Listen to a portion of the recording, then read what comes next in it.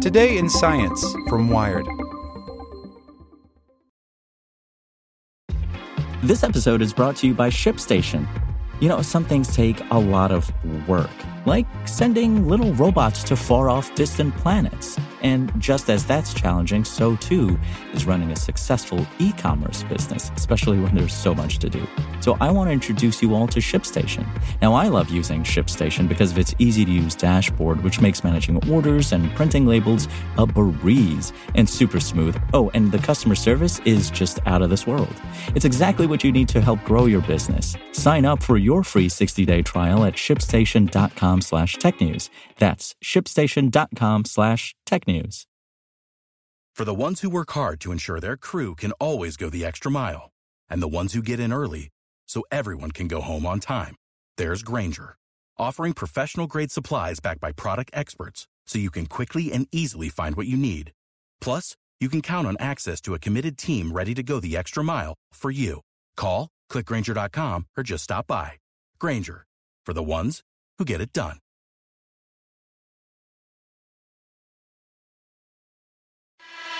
Hey there, this is the spoken edition of Wired.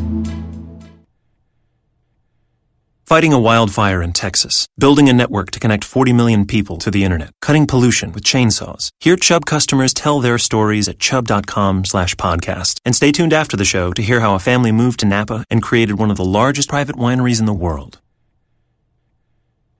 Will Russia's Olympic ban shred the culture of doping? By Eric Naylor. It took a while, but Russia finally got body-checked out of the Olympic Games. The road to ruin began in 2015, when 2 Russian track athletes turned whistleblowers raised suspicion about widespread state-sponsored doping at the 2012 London Games, followed by an independent report about problems at the 2014 Sochi Winter Olympics. Now the International Olympic Committee has slammed the door on Russia's Olympic dreams, accusing the country of running a state-sponsored program involving more than 1,000 athletes since 2011. The Russian team and all of its sports officials were banned from the upcoming Winter Games in Pyeongchang, South Korea in February, although individual Russian athletes who prove they are clean could compete under a neutral flag.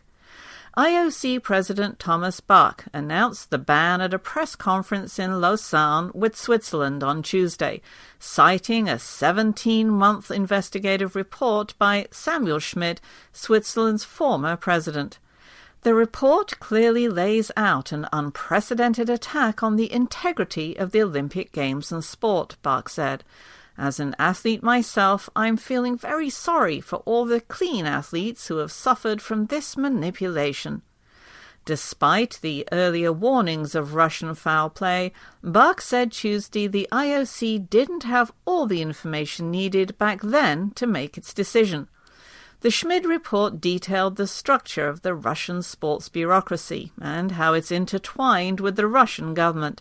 It also gave interesting details about how Russian intelligence agents were able to unlock tamper-proof urine sample bottles, using a dental instrument and a lot of hard work. Swiss forensic investigators spent 2 months to unlock the secrets of the supposedly impregnable Berg kit bottles. These Swiss-made bottles are considered tight after 5 clicks of the sealing ring with a maximum exposure of 15 clicks. But by using a long, thin, pointy metal instrument, the investigators were able to jimmy open the seal by carefully inserting it into the plastic ring and pushing it up. The process left tiny scratches on the inside of the bottle, though they were only visible under a microscope. And that's how they were able to identify tampering in the Sochi samples. More than a quarter of the Russian urine samples were likely tainted or swapped out with clean urine collected from the same athletes months earlier. The report also found that suspect Russian urine samples contained high levels of salt, several times higher than found in the human body, which was used to reconstitute the urine. The Russians didn't invent any new performance-enhancing drugs for Sochi. They just bought them from the pharmacy, says Mark Johnson, a San Diego-based author who has written about doping in sports. It shows that when you take the resources of a government, both the scientific and financial resources, and their research resources, and apply it to a problem, they can find a solution, Johnson says. If it's one athlete trying to pry open a bottle, you can't do it. The culture of doping in Russia and the Soviet Union goes back to the 1960s, when success in sports brought glory to the nation. Between 1968 and 2017, Russian athletes were stripped of 50 Olympic medals, including 1/3 of the 33 won at the Sochi Games. The IOC's Bach said that international athletes that finished behind the Russians who doped will have a special ceremony in South Korea. We will do our best to reorganize ceremonies in Pyeongchang in 2018 to try to make up for the moment they missed on the finish line or the podium, Bach said. The IOC will propose or will be taking measures for a more robust anti-doping system under the World Anti-Doping Agency, so that something like this can't happen again. But Johnson and other critics are skeptical that the IOC's Russia ban or a new testing system instituted will make a difference in future Olympic Games.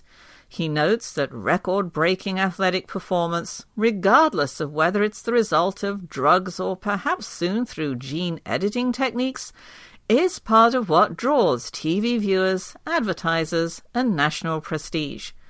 The objective of pro sports is to entertain and push the boundaries of performance. It's not to be a moralistic teacher or imposer of values, says Johnson. Of course, Olympic officials beg to differ. They point to the stated Olympism values of fair play, ethics, and hard work. But sports and national prestige will always go together, and Russians have long since decided doping is worth the risk. Vitaly Murko, Russia's former Minister of Sport, was implicated in having a direct role in the doping program by the Schmid Report and an earlier 2015 investigation by WADA. On Tuesday, the IOC gave him a lifetime ban. But even though Murko can't go to the Olympics, he won't be leaving sports behind.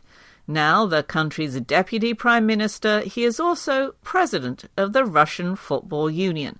And next summer, he will be an official host of Russia's World Cup soccer tournament. This podcast was made possible by Chubb. Hear how this family created one of the largest private wineries in the world right now. We started making wine in 1948, one bottle at a time. Today, we produce nearly 20 million cases a year. Chubb has helped us grow for the past 30 years. They helped us prevent equipment problems during harvest and provided guidance when we started exporting internationally. Now we're working with them on cybersecurity. My grandfather taught me to make a wine that over-delivers. Chubb over-delivers. Hear more stories at chubb.com/podcast. Without the ones like you, who work tirelessly to keep things running, everything would suddenly stop. Hospitals, factories, schools, and power plants, they all depend on you. No matter the weather, emergency, or time of day, you're the ones who get it done. At Grainger, we're here for you with professional-grade industrial supplies. Count on real-time product availability and fast delivery. Call, click Grainger.com, or just stop by. Grainger, for the ones who get it done.